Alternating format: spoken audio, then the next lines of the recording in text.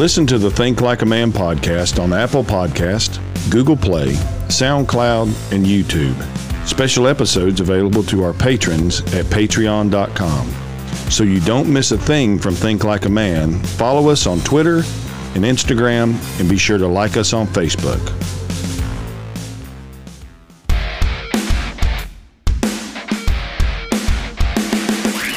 From an undisclosed location deep in the Smoky Mountains of East Tennessee, two hillbillies armed with nothing more than microphones, loud mouths, and quick wit have found their way onto the internet. Oh, my stars. Tune in weekly to discuss things like sports. We're here playing Game 6 of the World Series, so we're going to fight. We're going to finish this thing. Politics. We did it once, and now we will do it again, and this time we're going to finish the job. Current events. Come after me! I'm a man! I'm 40! Faith or any other topic that they have found interesting. It's drastically changed my life. Welcome to Think Like a Man with Daniel Overton and Jeremy Sellers. Welcome back to the Think Like a Man podcast, and we are so grateful that you've decided to take another hour out of your day and spend it with us. We've got a great guest that's by phone with us today that I think you're really going to enjoy. Hopefully everybody's New Year and Christmas and all that stuff is behind you. You had a great one. You got to spend time with family and do all the fun things that time of year, and now we've turned the corner into the new year, and things for us have taken off. No doubt about that.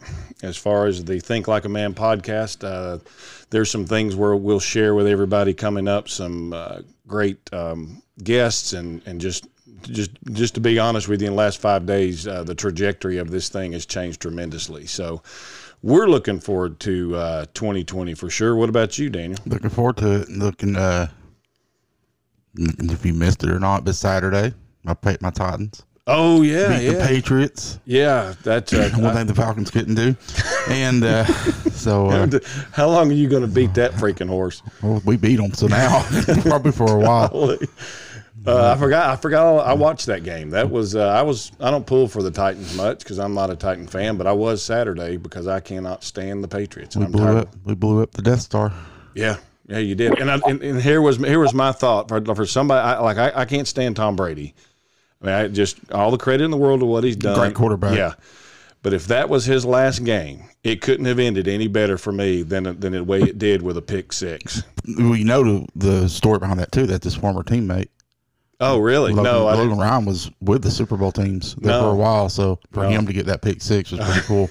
That's great. So, well, since we're talking about football and we need to go ahead and handle something right off the bat, because currently and for the rest of this year until football season comes back, I am the heavyweight champion of the world between you and me. Well, you know why, don't you? It doesn't matter why. And I even lost, and I even never picked against Florida all year long because I hate them, and I still won. Well, that was the week we didn't pick Florida, and then there was we missed some picks.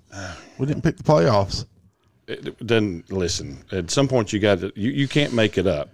So I think we ended up being. I wrote it down here somewhere. I finished 47-23. You finished 43-27. And the way the national champ, we both picked the same people, so that's not going to change. So I had a song prepared to play for you, but now I'm scared to death we're going to get hit with a copyright infringement, so we're not going to do that anymore. We got to be careful with that. So anyway, we're going to jump right in today. We have got a great guest with us today. This man at one time was a ranked heavyweight boxer. He had a chance and fought George Foreman and Ken Norton. He's graced the movie screen in both Superman and Superman 2. Those are just two of the movies that he's been in. He's a film producer. He has, we could sit here all day and list this man's accolades. He's an author of a book called Family Legacy, which we'll talk about that today with him too.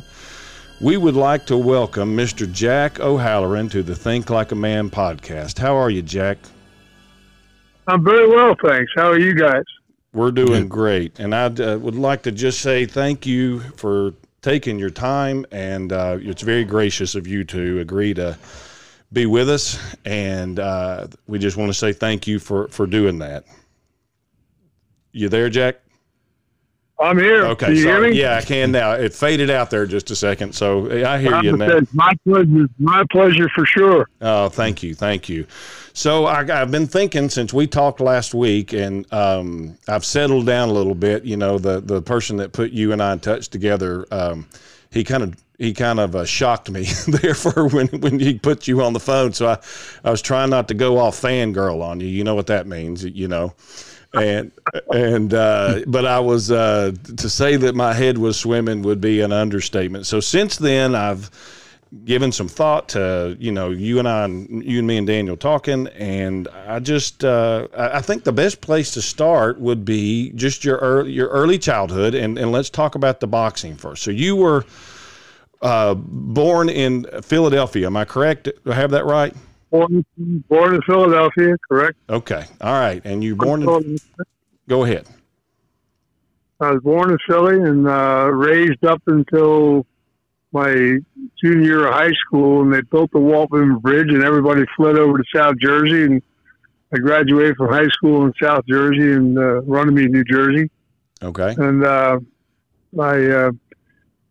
I went down to school for a year down in Western Kentucky, and played a little bit of football. And I didn't know that. So you went. You were down here with us. Were these people that talk funny? Yeah, I had offers to go to North Carolina and a lot of schools, and okay. Wound up at Western because I just Diddle was one of the winningest coaches in the history of basketball at the time, and they had a great program, and plus it was like an 8-to-1 ratio. Of girls to guys. Yeah. Hey, that's always a decision. That makes a decision, doesn't it? Bowling Green is kind of a neat little town, and it wasn't university. It was just a college then. Okay. And they played a great brand of football in the Valley, you know, in the Ohio Valley Conference, and so, you know, but I just I went down. I was only there for a year. And, what position did you play? Defensive end. I had a feeling because you're not a little guy. You're about 6'5", 6'6". 6'6". 6'6". When I was playing ball, when I left out of there, I was grabbed by the Jets, but you couldn't. It was at a time when you couldn't play pro ball until your class graduated college. Oh, really? You weren't eligible to play pro ball. That's why a lot of guys went into service and played, like Unitas and them guys. Mm-hmm. They didn't graduate college, but they played different play anyway. So I played on a semi-pro team on the East Coast with people like Jimmy Christie and Dick Christie and a bunch of other guys that waited to go up into the pros. So we played a pretty good high caliber of. We were like a farm baseball team, football team for the Jets. Right. It wasn't a bunch of scrubs. No. And Joe Willie was up there then. But when it came eligible time for me to play, there was a lot of friends of mine, and it was a great team down in Philadelphia. And so I told Eubank I'd like to go down to Philly and try to play down there a year. And he said, well, you always have a home here, but whatever you want to do. And I went down to Philly. Jerry Wallman had just bought the team, and they hired some clown called Joe Kuharich, who I sat and watched him trade a championship football team away. This guy did in 2 months. He traded Sonny Jurgensen and Tommy McDonald to Washington for Norman Snead, and traded 5 great young linebackers to Green Bay for Jim Ringo, whose career was washed up. Wow. And he traded P.T. Bourne and Irv Cross to L.A. for a kickoff return guy that they never got. So and I come out of the meeting one day, and Kuharich walked right past us, and Timmy Brown and I said, yeah, you don't talk to people? And he goes, and I said, you know what, take this team and stick it up your ass. Timmy said, why don't you want to trade me?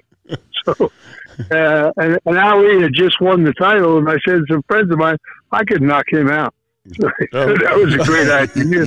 I wound up in the gymnasium in South Philadelphia, and 6 months later, I was fighting professional boxing. You're not the one that Rocky was originally made after, are you? It's my story. Rocky, I tell you a funny story. I'll tell you something. I was doing a picture, Farewell, My Lovely. Right. The first movie I ever did.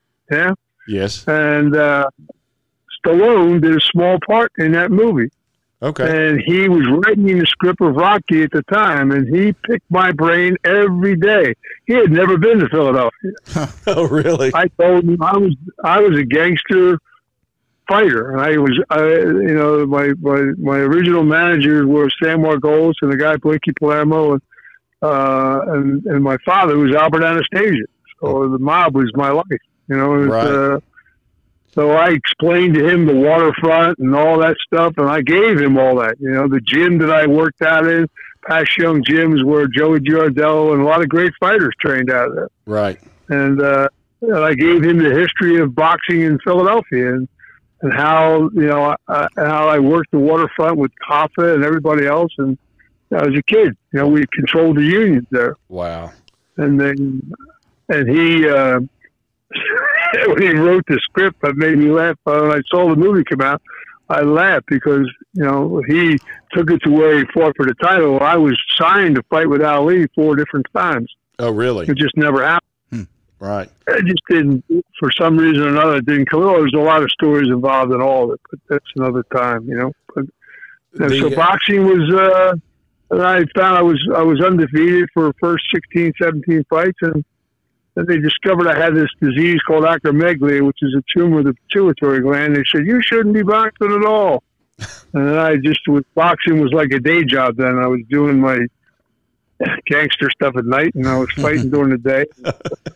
I would take fights on a week's notice just to be, if I could get into another city where I could go to do some work, So it made me available to travel places. Okay. And it was good.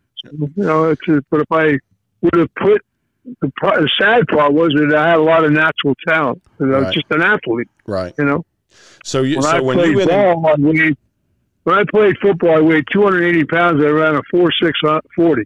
Good night, man. So I can move around a little bit. And then when I was boxing, they took me way down to 230, 235, and in that area there. And so it's like skin and bones. Right. Yeah, compared to where you were. I could move and punch like Muhammad Ali. I moved. I was a pretty good fighter. Right. I had a lot of natural, and I had a lot of street. A guy asked me one time, because I could never box. I'm one of 10 heavyweights in the world that was ranked as in the world rankings without boxing amateur. I never boxed amateur because I couldn't. Okay. You weren't allowed to be a pro and an amateur in those days. You can today. You get away with it, but couldn't then. So it was. It was good. I had a lot of great fights with a lot of great fighters, and beat a lot of great fighters. And I lost some fights to guys that I probably shouldn't have lost to, but I wasn't paying attention to what I was supposed to be doing. But I don't make excuses. I just did what I did, and that's my life. And, if my father was alive, I probably would have been champ of the world. The whole different things would have been done differently. Right. But then I got into the movie business. I kept turning movies down, and they finally, when I retired boxing, they offered me Farewell, My Lovely with Robert Mitchum, and so I blame it all on Mitchum. Hey, Jay, it worked out extremely well. And I went from some pretty good movies. I did King Kong, I did Superman movies, Dragnet, Baltimore Bullets, Fear and the Terror. I've done some pretty good films. Right. Hey, and I've had a lot of fun doing it, This is Daniel. I had one quick question about your boxing. What was it like to be in the ring with George Foreman? I was looking over your list of fighters. It was pretty impressive career. George, he would never fight me again. Really? They stopped the fight very quickly. I think it was in the 5th round, and I had won like 2 or 3 of the first couple rounds we fought. And I walked into a punch at my own fault. I was arrogant when I was younger. I only trained about 2 weeks for the fight. Really? That's crazy to me because you hear them today. Yeah, I was doing other things. If I ever did that, I did that a couple times where I trained for a month And when I did that, I beat the ranked number 2 heavyweight in the world. I knocked out Manuel Ramos in L.A., and then I knocked out, beat Alvin Blue Lewis, who no one wanted to fight. And you know, and when I fought Norton, I was in New Jersey, and we had I had about 16 indictments against me for union problems. And the guy called me on the phone, and he said, "You want to fight Ken Norton?" I said, "When?" He said, "Next week." I said, "Send me a ticket." He said, "You'll take the fight?" I said, "Send me a ticket." So I went out and I whipped the shit out of Norton, but it was his hometown, and he got a decision, but I won the town, so I stayed in San Diego because it was a safer place for me at the time to be, and I wound up winning the California heavyweight champion. I knocked out a half dozen guys, and I beat a guy who nobody wanted to fight, Henry Clark. I took the state title off of him, but it was at the end of my career, and my acromegaly was getting really bad, and the doctor out there was a dear friend of mine, a commissioned doctor, and he said, either you go to Scripps and get a workup, or I'm taking your license away from you because the disease will kill you. So I went. Of course, where your body's supposed to put out 10% growth hormone, I was putting out 150.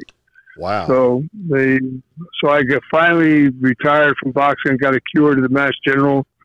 And when I retired, then I went into the movie business. And a couple of years after that, I was in the gym working out because I always trained all the time. And I picked up a kid named Frankie Lyles that they threw out of the gym in Detroit, and I made him world champion, super middleweight champion of the world. Did you? Freddie Roach, and I created a monster in boxing, Freddie Roach. Freddie Roach was the first world champion he ever worked with. He worked the corner with me. Really? Now here I've got a question for you, Jack. This is something I've never had a chance to ask somebody who boxed professionally, and I think about it every time I see somebody take a shot. So I know, and this is going to sound really crazy, but if I just barely hit the end of my nose, I get my eyes will tear up. I mean, that hurts like crap. And I've wondered how in the world do you all take a shot square in the nose and keep on going? It's like it doesn't phase you. I got to tell you, it's conditioning. Is it? Seriously, you get your facial muscles and everything get conditioned. Really? And it's up to you as to how well you can move around and how well you move your head as to how solid you can hit. If it was a glancing blow or he really landed it. You know, and I know I've done that. I've hit guys, I had a great left jab, so I used to break up a lot of people's faces. I saw a video of you earlier today. I watched some of it was the old video of you and Ken Norton. Where'd you get that video at? Well, you know how the internet is. It was on YouTube. I was looking. That's a great point. Yeah, I've been looking for that for a while. You found the Ken Norton fight? Well, it's about 3 minutes of it, about 3.5 minutes. It's not the whole thing. Okay. That was a great. Yeah, Ken Norton and I fought in San Diego, and I like I said, I trained I think a week for the fight, and they. Ninth round, we really had a brawl. In the ninth round, people were standing on the chairs, screaming so loud that when they rang the bell, nobody could hear the guy ring the bell. And they rang it 3 times, and they finally separated he and I in the middle of the ring. And I was going back to my corner. He ran across the ring and hit me behind the head. Really? And drove me into the ring post. I could have saddled a stool and won the fight. The commissioner jumped in the corner. He said, "You can't continue. You just won the fight on a foul." And I was so angry. I said, "Continue. I'm going to kill this guy." What are you crazy? And dumbass, I get out of the middle of the 10th round. I said, "What am I doing here?" I could have sat down and won this thing. I know if I don't knock him out, he's going to get a hometown decision, and I knew it. And that's what happened. It was a split decision, and but I won the city. They fall in love with me because it was a great fight. I busted him up. It was the worst beating he ever took. I cut him up pretty bad. Anyway, it was a great fight. Kenny was a good kid. He was a tough kid. Yeah. But he would never fight me again. So I stayed there, and I knocked out a few people, and I won the California state title. And before I retired. And, So are you in the California Hall of Fame and the Pennsylvania Hall of Fame? And the New Jersey Hall of Fame. And the New Jersey and Hall. the New England.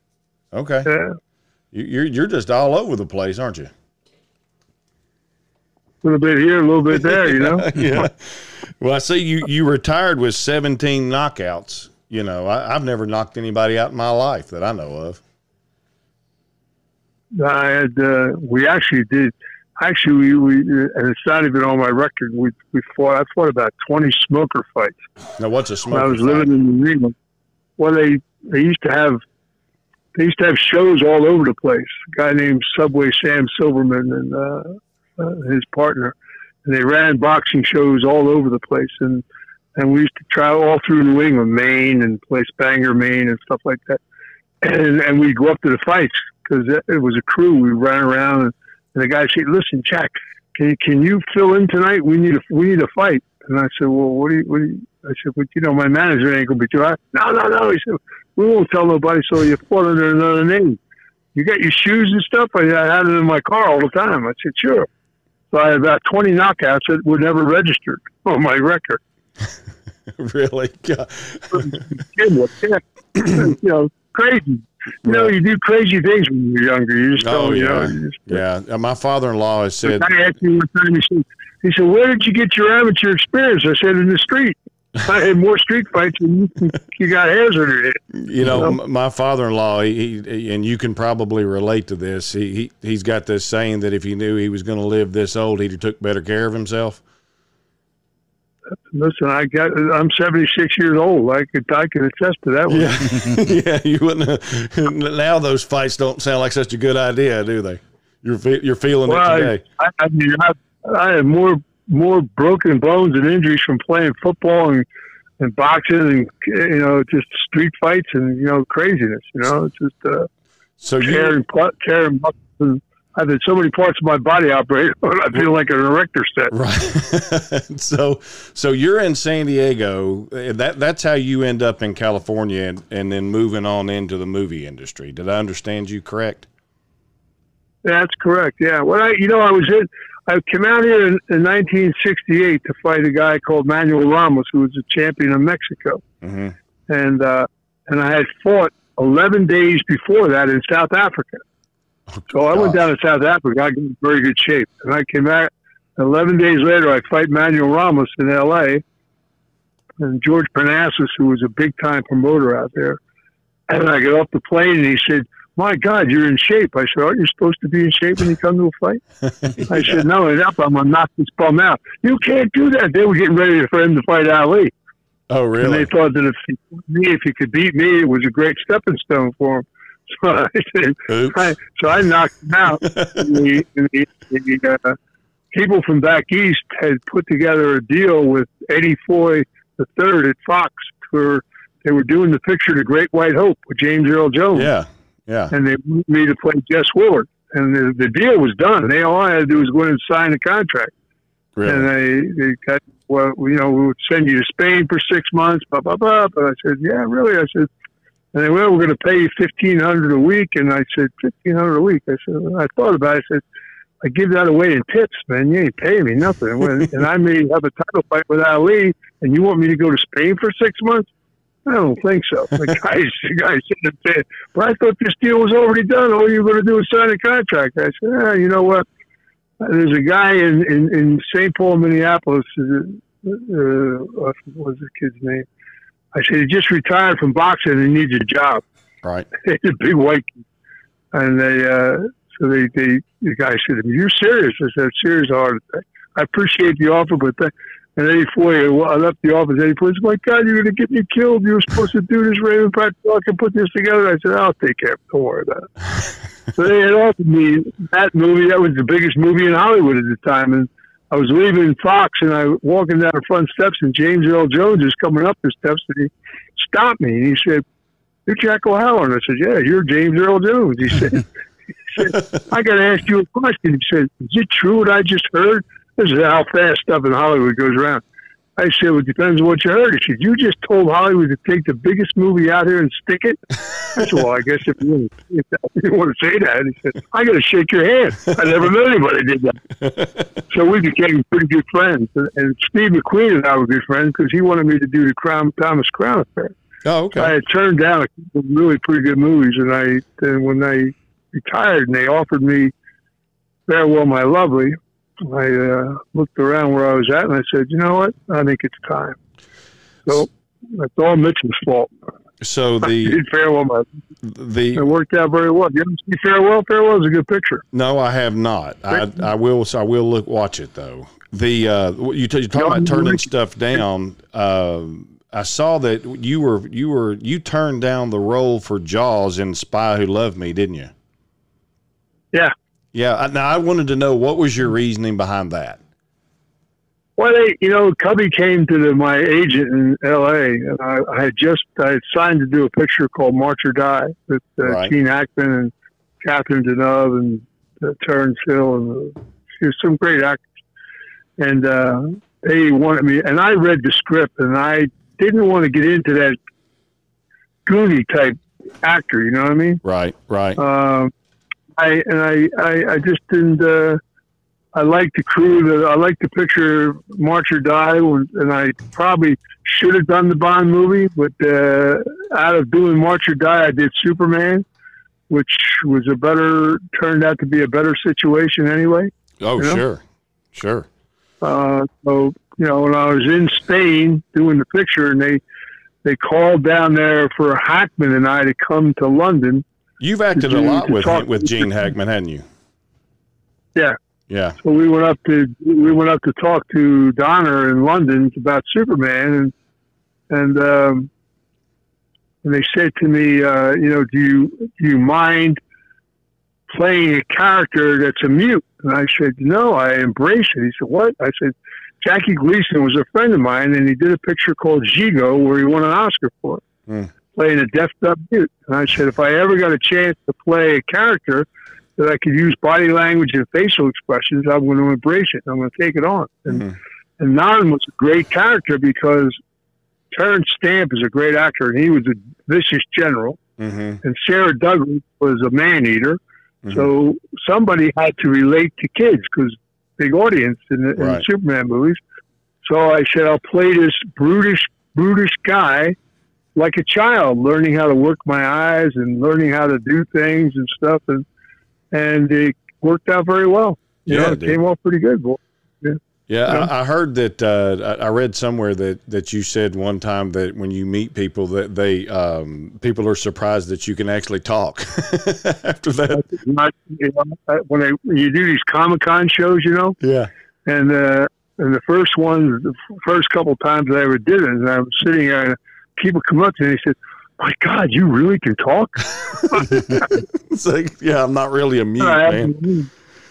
Yeah, I had to laugh. I said, yeah, I think so, Yeah. But it was, So I said, well, that's pretty good. I must have been pretty convincing in the movie then. Right. Yeah, no joke. No joke. People were talking, they said, my God, your character's scared to death. And I love your character so much. Because it's a child mannerism, Right. So I heard evidently that you and Christopher Reeves didn't. We got a saying in the South here called "G and Haw," which means you may know what that. I heard you. People made such a big deal out of something. You work with somebody for 3 years, yeah, and you're working with somebody for 3 years, and we had one argument, and it was not. It was a dumb on his side. I mean, my father was a very famous guy in New York. Right. My father was one of the most feared mafiosos in the country. And there was an Italian restaurant in London that I still go to. And the guy was the first real Italian restaurant in London. And I brought everybody from the studio in there to eat dinner because you help your friends, you know what I mean? And this guy had a great restaurant, so I would invite everybody to come in and eat dinner and all this stuff, and it was good. Paparazzi was there and stuff like that. Became a very big paparazzi restaurant. And Christopher was in there one night, and the guy that owned the restaurant is a dear friend. He's an Italian. So he called me on the phone and he said, "How well do you know this kid, Christopher Reeve?" And I said, "I work with him." I said, "I don't know him that well."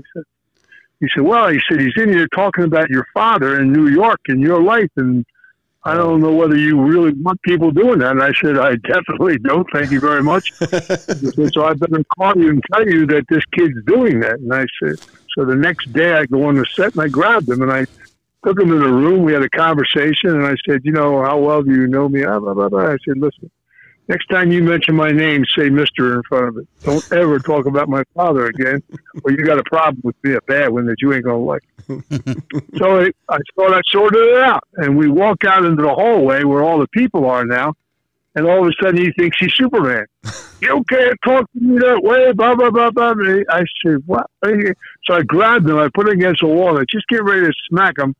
And Richard Donner jumped up on my ear and he said, "Not in the face, Jack. Please, not in the face." Yeah, don't hit the poster boy in the face. I just dropped him on the floor. I laughed like hell, and I said, "Oh my God, you don't know how lucky you are, kid." And I walked away. And we became friends after that. I mean, Chris was all right.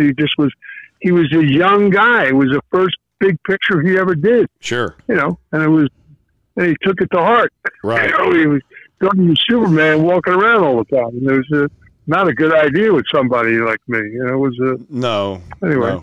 No. But that's the only argument I ever had with the guy. And people had blown it so out of proportion. "Oh, you told me."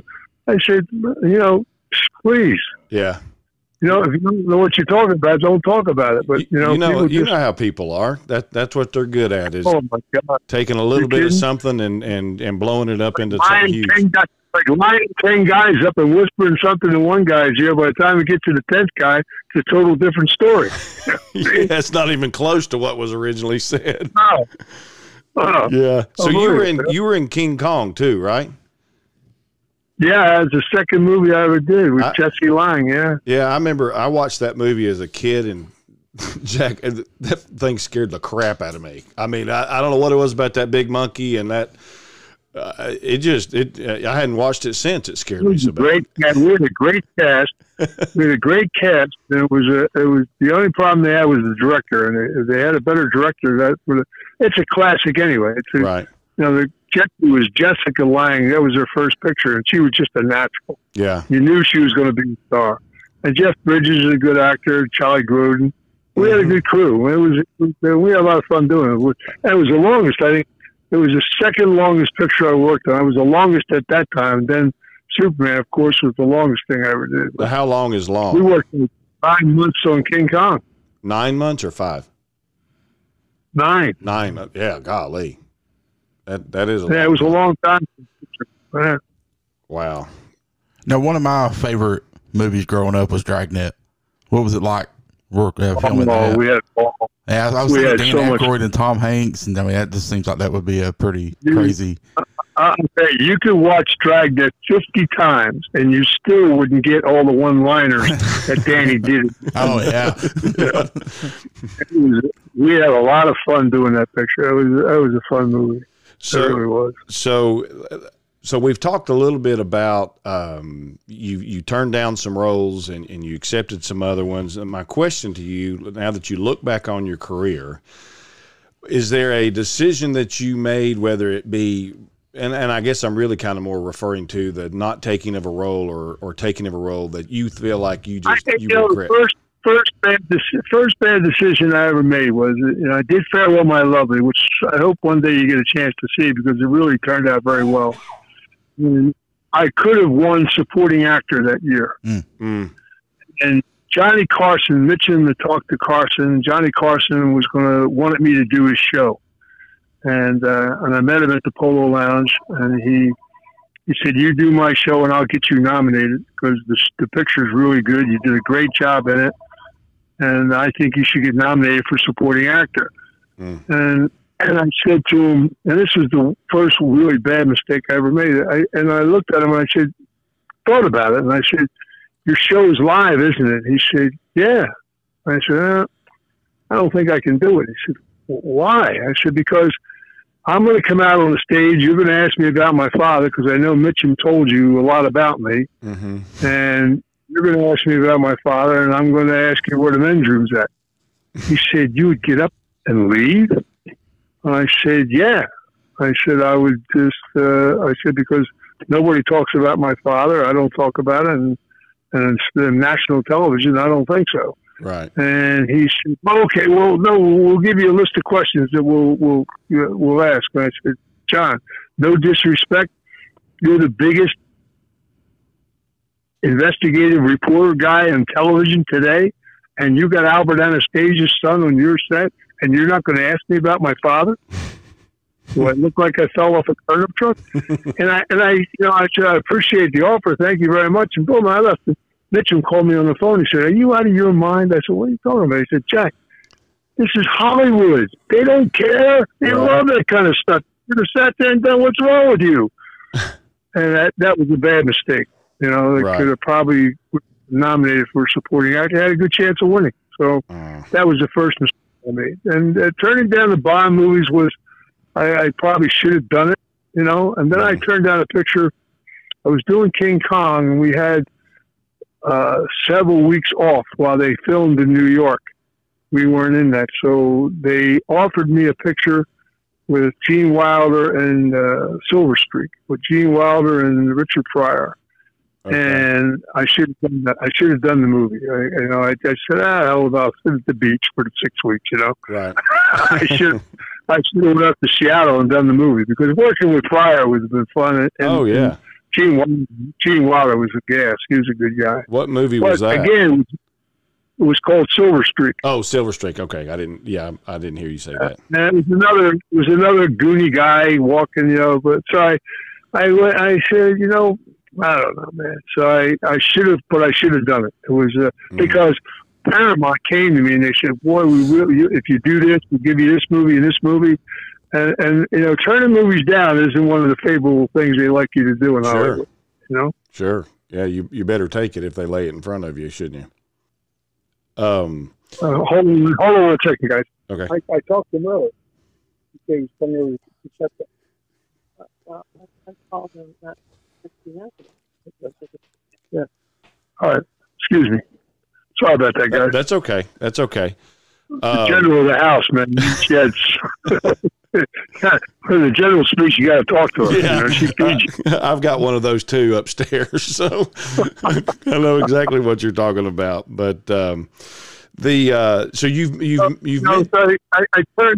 turned it down, which was kind of dumb, So right. I've done that a couple. The Paramount really wanted me, and then I have a great script that I'm getting ready to do, a picture called The Informer, and I wrote it 40 years ago. And really? Paramount probably would have done it when I wrote it.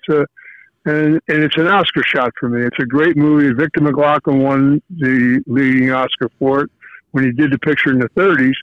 And it's an Irish picture, about the Irish Revolution. And it's a good film. And we have a great cast. And we're going to go to Ireland and finally do it. When are you going to do that?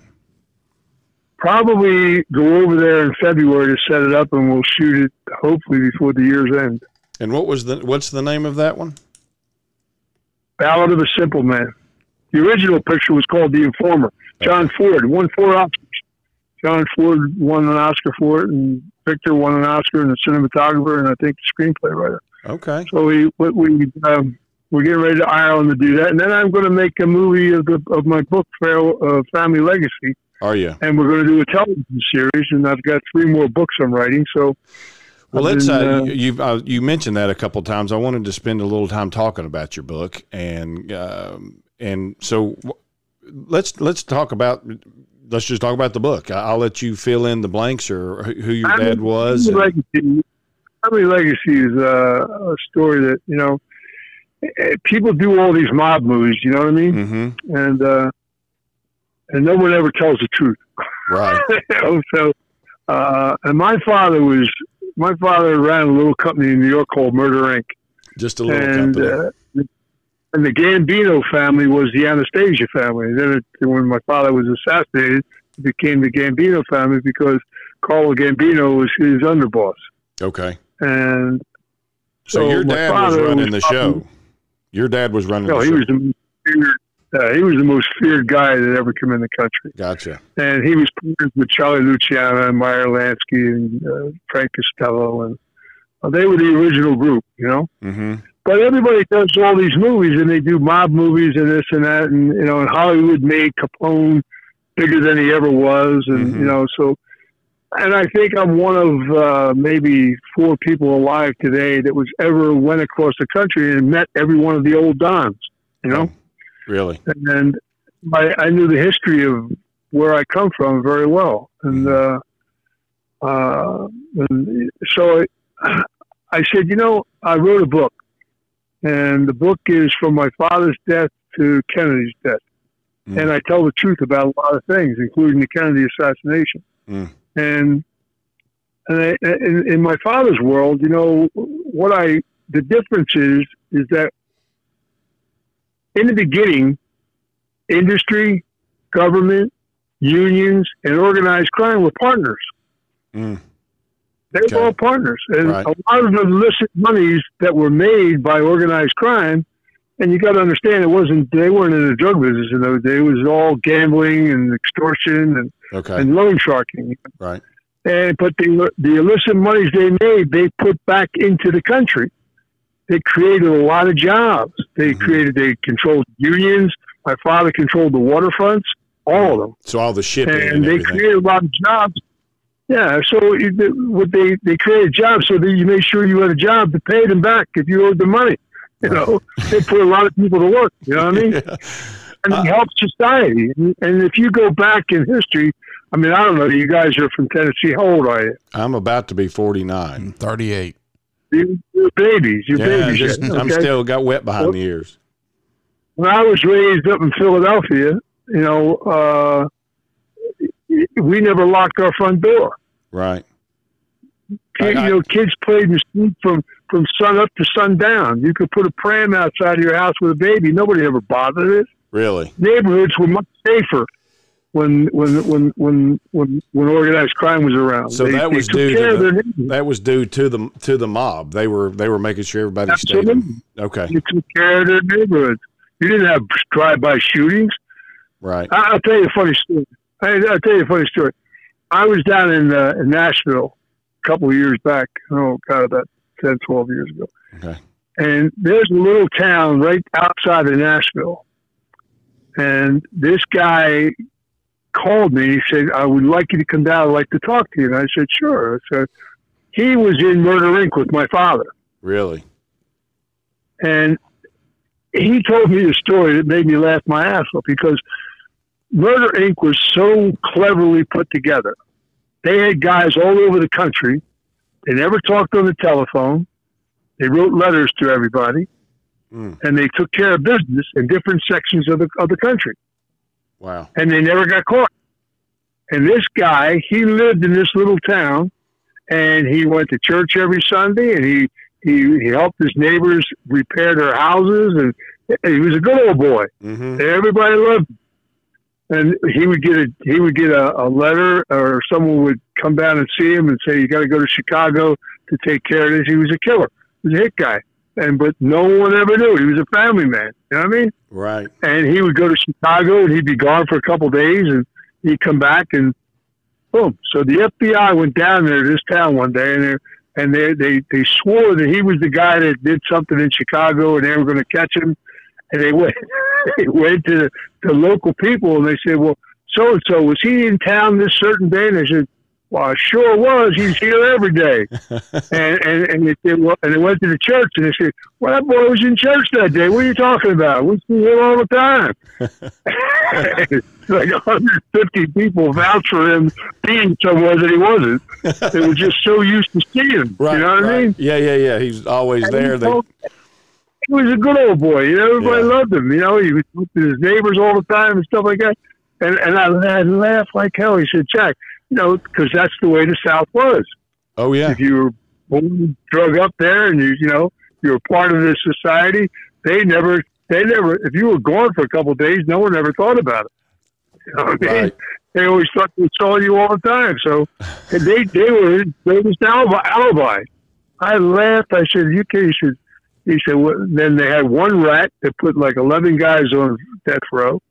And it was a break murder Inc. And, it was one guy that they should have killed, and they gave him a beating, and he ran, and the feds grabbed him, and he was the first guy to ever go witness protection program. Oh, really? Abe Rellis, look him up. Abe Rellis, he went out the night he was supposed to go, the night before he was supposed to testify against my father. He went out the window of this motel that they had him stashed in Staten Island. He went out the window, and it was here's the best part. Here's the guys being watched 24/7 by cops. They lived with him in this motel, right? Right. And he went out the window, and they said, well, he put sheets together, and he was trying to escape. When he landed on the roof, below, and he was 20 feet away from the building, which meant somebody chucked him out the window. You know what I mean? Yeah. And nobody ever got locked up for it, for sure, I being from where we're from, obviously, well, I'm not going to say obviously, because you just told us about one who lived outside of Nashville, but the whole organized crime, the mob, that it's just so foreign to me, that it's just intriguing to hear the stories and how they ran things. And so what was your dad was actually killed in a barber shop, wasn't he? Yeah, they killed him because he wouldn't. My father, you ever see The Godfather? Yes. Okay, Marlon Brando, when they went to Marlon Brando about getting in the drug business, and he said, if we touch it, our children will touch it. It'll be the downfall of the families, and I have to pass. Right. That's what my father said. And my father controlled all the docs, and he said, you're not bringing that shit in not through my docs, not on my watch. I didn't sign up for that. Right. And that was Genovese. When Genovese got deported in the 30s, he went to Italy and down in Sicily, and he set up a heroin plant down there where they processed, and they distributed from there. And the Italians that were involved in it, that brought the heroin into America, weren't even called Italians; they were called Zips. Oh, really? They didn't want to be associated. Well, because none of the families were associated in the drug business at that time. Right. They weren't. They didn't sanction it, but it got to a point where they said, "Well, there's so much money involved that we won't touch it, but we'll allow other people to sell it in our neighborhoods, and we get a share of the profit." Right. The hypocrisy was terrible. Yeah, it's all about dollars. And Albert said, "If we touch it, our children will touch it." And it was true, because anybody who touches it uses it. Right. I don't care what they say. Wow, do that. That's bullshit. They touch it, they're using it. So and it was a downfall of families. It was and it still is today. Oh my God, it's terrible. Yeah. So and the government's more involved than anybody ever wants to talk about. Oh, so I agree. I agree. You just got to. It's all hogwash. You know what I'm saying? If you can get a bunch of people dependent on you for everything, you control them. And that's that's exactly what they're doing. It's true. Yeah. So who actually was man enough or big enough or whatever you want to say it to call for the hit on your dad? Well, it was Vito Genovese was the one, because Charlie Luciano was in jail, and so Vito Genovese convinced Gambino and he convinced Meyer Lansky that there was so much money involved that Albert had to take him out. They tried to kill Frank Costello, and then they killed my father, and they tried to kill Charlie Luciano, and and they came to me 2 years later. I was 14 when he got killed, but when I was 16 years old, they sat me down and they said it was the worst mistake we've ever made, because Albert was the glue. He held everything together. Oh, really? People were scared to death of him. Oh my God, he was the guy. I mean, I could go to New York today and mention his name on the corner. People look over their shoulder. So is that dude back? Yeah. He put that kind of fear in people, when he was, and he actually was a good guy. I mean, he was a very bright guy. He was was he a big guy? He was about 6 foot, but he was very thick.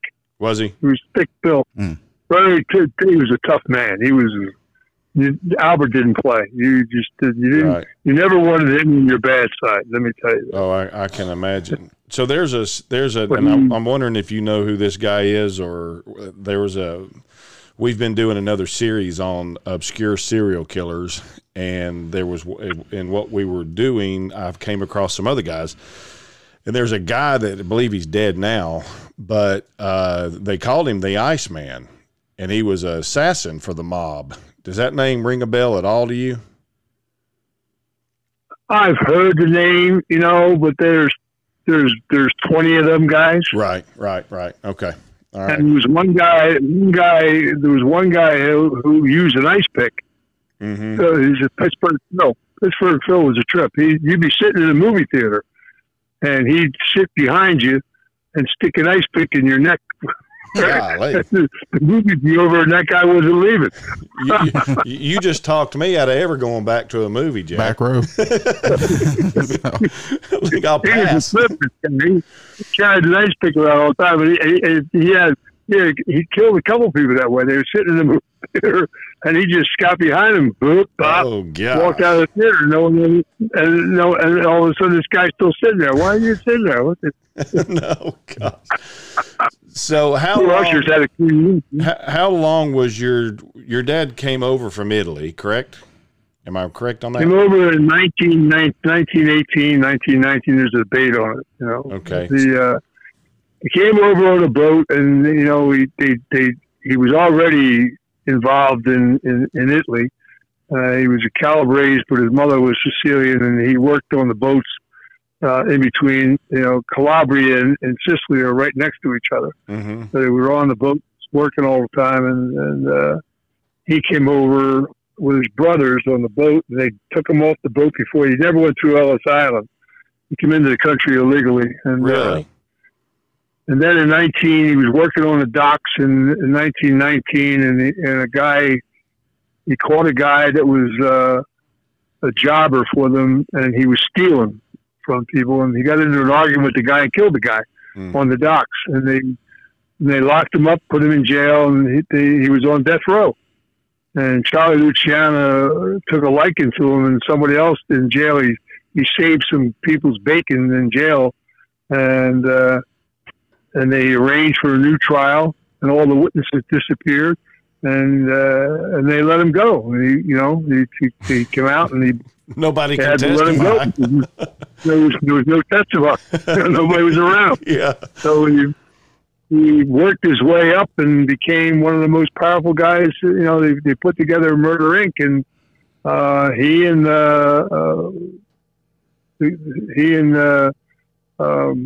what's his name? My brain goes dead once in a while. Jewish fellow they were head of Murder Inc. and Murder Inc. was very successful. They were the rule. They never killed innocent people. Just all mob related. Right. Anybody that was doing stupid business in the mob, and so if you died, you deserved it. You deserved to die. You were doing things that you weren't supposed to do, and and in those days, if you were coming in and becoming a made individual or something, and you swore allegiance to something, you know what I mean? If you broke the rules, then you deserved the penalties for it. Right. And people said, well, he wouldn't give a lot of people a second chance. And Albert said, well, why should I? If I give you a second chance, you're going to take my kindness as a weakness, and you'll try to put me away in 10 years. You'll rat on us. Right. He was right. He was right about that. So they killed a lot of people. So how old were you when how old were you when he died? 14. 14. Okay. Yeah. Actually, Albert was a very clever guy. His partner was being searched for night and day, and they hid him out for 2 years, and they finally got to a point. They said, "You got to turn yourself in. There's nothing else you can do." So they made a deal with Hoover, FBI, he walked from his car, from Albert's car to Hoover's car, and that gave the FBI their credence. It was the first national criminal that they ever caught, but they didn't catch him. He walked right in the guy's car. And they gave him funding and became, all of a sudden the FBI had a lot of merit and credit to it. But Hoover was involved with the boys in New York for a long time. I mean, until my father's death. But there's a guy who ran the FBI and he lived like a millionaire, you know? So where can people get the book? If somebody wants to get this book? Go on Amazon. There's a site called FamilyLegacyTheNovel.com. Okay. And they can order it from there. You can order it right from there. It's a great read. It's actually a terrific read. And there's 3 more books we're going to come out with, and we're going to do a series. It'll fill out a television series because we're going to tell the truth about a lot of things. And like I tell in this book, when you read this book, I tell the truth about the Kennedy assassination. Oh, yeah, you're going to make some people mad doing that now, Jack. Well, about time that they were talking. No one ever tells the truth about that. You know, they just if you were going to look at one person responsible for Jack Kennedy's death, yeah, you were going to narrow it down and say who's the one person who was really responsible. It was his father. Right. His father made so many enemies, and you're from the South, so you'll understand this. The oil people in Dallas, H.L. Hunt, Sid Richardson, all of them. These guys made a lot of money on what they call surplus oil. They never paid any tax on it. And Joe Kennedy told us, he said, when he first became president, he said, you got to put a levy of tax on those good old boys down there in the South down there for the surplus oil. They're getting away with murder. That cost those guys like $200 million a year. Think that made somebody angry? Yeah, I think just a little bit. And there was another guy who was the captain of the police force in Dallas, and his brother was like a general. And Joe Kennedy interfered with something with his brother where he got mustered lost his rank and his pension and everything else. And that made this guy a little bit angry. And then you had H.L. Hunt and all these other people that weren't too happy because when Kennedy was running for president, they took a ton of money and they gave it to Joe Kennedy for them to bring Johnson on as vice president. Okay. And then he turns around and he puts his tax on them and he does this and that and not a clever idea. He made a lot of people very angry. So people think that the mob was involved in Jack Kennedy's death. That's not true. Right. The people who were the maddest at Joe Kennedy were the bankers of Europe. In 1929, when the crash happened, 1926, some people went to Joe Kennedy, and he was a very bright guy, a brilliant banker, smart guy, and in the Prohibition era, he was bootlegging. Okay. With a guy from Newark, New Jersey. They had a warehouse up in Canada, and his father-in-law, Honey Fitzgerald, controlled all the liquor from Ireland and everything, and brought it into America. And they were taking it up into Canada. They were making moonshine. They were bringing it down through Canada. And he made a mistake one day because there was a load of booze that was coming down that belonged to a crew called the Purple Gang, and he hijacked it. And the guys for the Purple Gang were some bad people. They were a Jewish group that you just didn't play with. And they said, "You're a dead man. You were a dead man." And he ran back to his father-in-law, and his father-in-law said, "I cannot help you with those guys. The only person who can help you is in Chicago. The very first Don in Chicago, Joe Esposito, you got to go talk to him." And he went to Chicago, and Joe said, "You know what? You're a great earner, kid. You go home to Boston. I'll take care of the Purple Gang, but you belong to me now." Oh, really? You belong to us. Oh. And there was a club out in Illinois called the Hamilton Club, which is like the New York Athletic Club. All the politicians hung out there and everything. 1926. And they sent Joe Kennedy to California, introduced him to Randolph Hearst. He was responsible for RKO Studios. No one ever talks about that. Right. because he put together all the theater owners and formed the distribution for them. And he was a smart guy. So in 26, they say they came to him because after World War I, America became a war-bearing country. Mm-hmm. We started manufacturing war goods, and we were taking jobs away from Europe that they didn't like, and they didn't think we were paying back enough for the investment they put in the country, because when America was established, the revenue came from Geneva. The bankers of Geneva through London invested into America very heavily. First bank that was ever put together was only $1 million came from America, 10 came from Europe. So they felt they weren't getting paid back fast enough, and they created what you call short sell. They had Joe Kennedy do that. And what they did was the first thing he did was they stole $5 million in Pathé Newsreel stock, common shares. No one caught him doing it. Mm-hmm. He did it very cleverly. He said, boy, that's pretty good. Now this is what we really want you to do. And he designed a short sell that was aimed at 30 companies in Europe. And one of them was a company that Blackjack Bouvier, who was Jackie Kennedy's father, and his uncle and his brother were involved in, and that was a Rothschild company. Right, yeah. And they all got bankrupt. They were bankrupt because of the short sell business. And what they short sell, the first week the short sell were, you know what a short sell is, right? Yes. They did a short sell first week. Kennedy made a fortune. That's where he got all his money for the land he owns in Florida and everything. And all right. Anyway, they did the short sell, and then they took a couple days off, and they were coming back to finish it, and the country panicked, and the crash happened. They didn't do it to create the crash. It just was a remnant of it. Right. So when the crash was over, 1930, Roosevelt said to Kennedy, did a great job there, kid. So here's what we want you to do. We want you to rewrite the laws of the SEC, because they knew Europe had to come back into the country to reinvest to get their money back. And they changed the SEC laws on their investments. Boom. And he did a great job. And at 1935, when he got done, they sent him to England to be ambassador to England. Okay. And when he was ambassador to England, some people in Chicago said to him, well, here's the gun, kid. You're going over there to be ambassador to England. There's some friends of ours we want you to get together with, because we want to tie some things together over there. So the first guy he sat down with was the Shah of Iran, who was a gangster.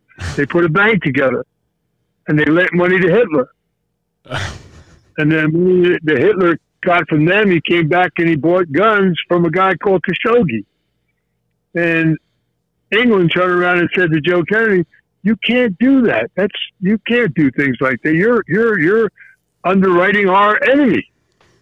And Joe said, well, America wasn't in the war. He didn't think he was doing anything wrong. The United States wasn't in the war yet. Right. So they threw him out of England. But no one ever told the real reason why they kicked him out of England. So he came home as Ambassador Joe Kennedy. And the Gore family owned the newspapers on the East Coast, and the Hearst family owned on the West Coast. And no one ever printed any stories about him doing anything wrong. And all the radio stations were owned by the Murchison family in Texas. So, nothing was ever said. He just came home as Ambassador Joe Kennedy. Well, Jack, I tell you what, man, we're out of time for this section of the podcast. Would you consider coming back when you write your next book? Sure. Or especially after you get or I'd really like to talk to you again once y'all start your the filming for Ballad of a Simple Man. I think it'd be great to have you come back and talk about that. We can promote that and all that kind of thing. I want to thank you. Well, you guys invite me down to Tennessee for some of them famous pork chops. Hey, listen, we'll be happy to do that, man. Yeah. Listen, you come to East Tennessee. I love pork chops in Tennessee. Man, we'll feed you well. When you come to East Tennessee, we will feed you good. But I just want to. I've been there about a few meals. You're right. Well, thank you for taking the time to be with us today. And you all can find his book, Family Tradition, on Amazon. That's Family Tradition. Legacy. I'm sorry, Family Legacy. Family Legacy on Amazon by Jack O'Halloran. So that's going to do it for this time on Think Like a Man podcast. We will see you the next time we turn the mics on.